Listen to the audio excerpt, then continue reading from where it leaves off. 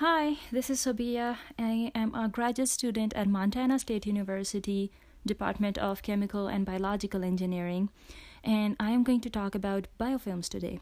Well, what is the first word that comes to your mind when you hear the word biofilms? It might be similar to something that came to my mind when I heard about biofilms a few years ago, which was absolutely nothing. I had no idea what biofilms were. Well, now I know better, and a highly unscientific way of explaining this is biofilm is the sushi rice of rice category.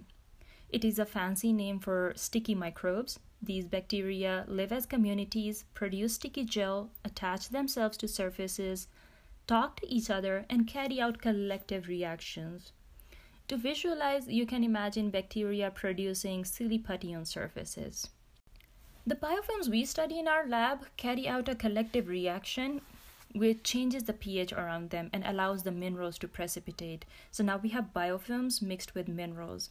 And the image we have in our mind, we can update it to silly putty mixed with chalk powder. And this mixture can actually be used as a cement.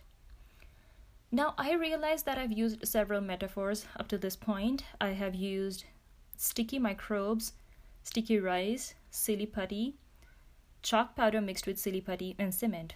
And you might be wondering, what is the material actually like? Well, we don't know. And the fancy way of asking this question would be, what are the material properties of biofilm mineral composite? Well, scientists have been trying to answer this question for several years now, and the problem is that we are trying to study a soft material mixed with hard material. And the methods we have available, they are destructive sampling methods.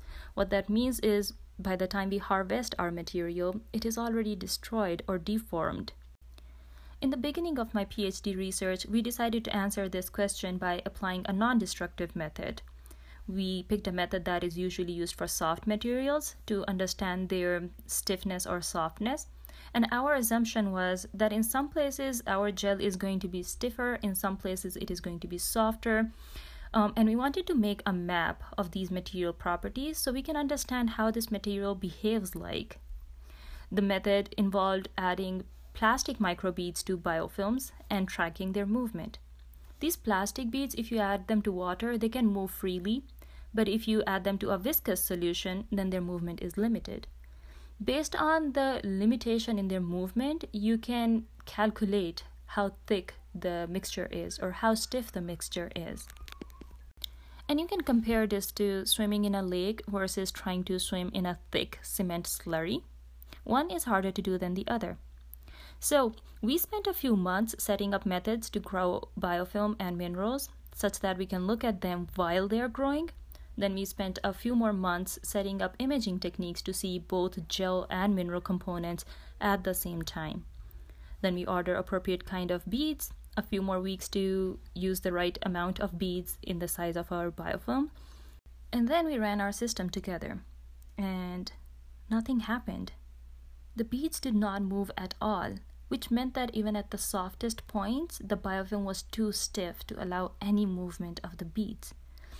We learned that we cannot study biofilms and minerals together with non-destructive methods that we currently have available. We can either study each component separately, or we can use destructive sampling methods to analyze our samples. Well, we decided to pursue both. And that evolved into research and development of methods to measure the stickiness of the biofilm mineral composites. But that's a research story for another time. For today, I'm signing out. See you next week.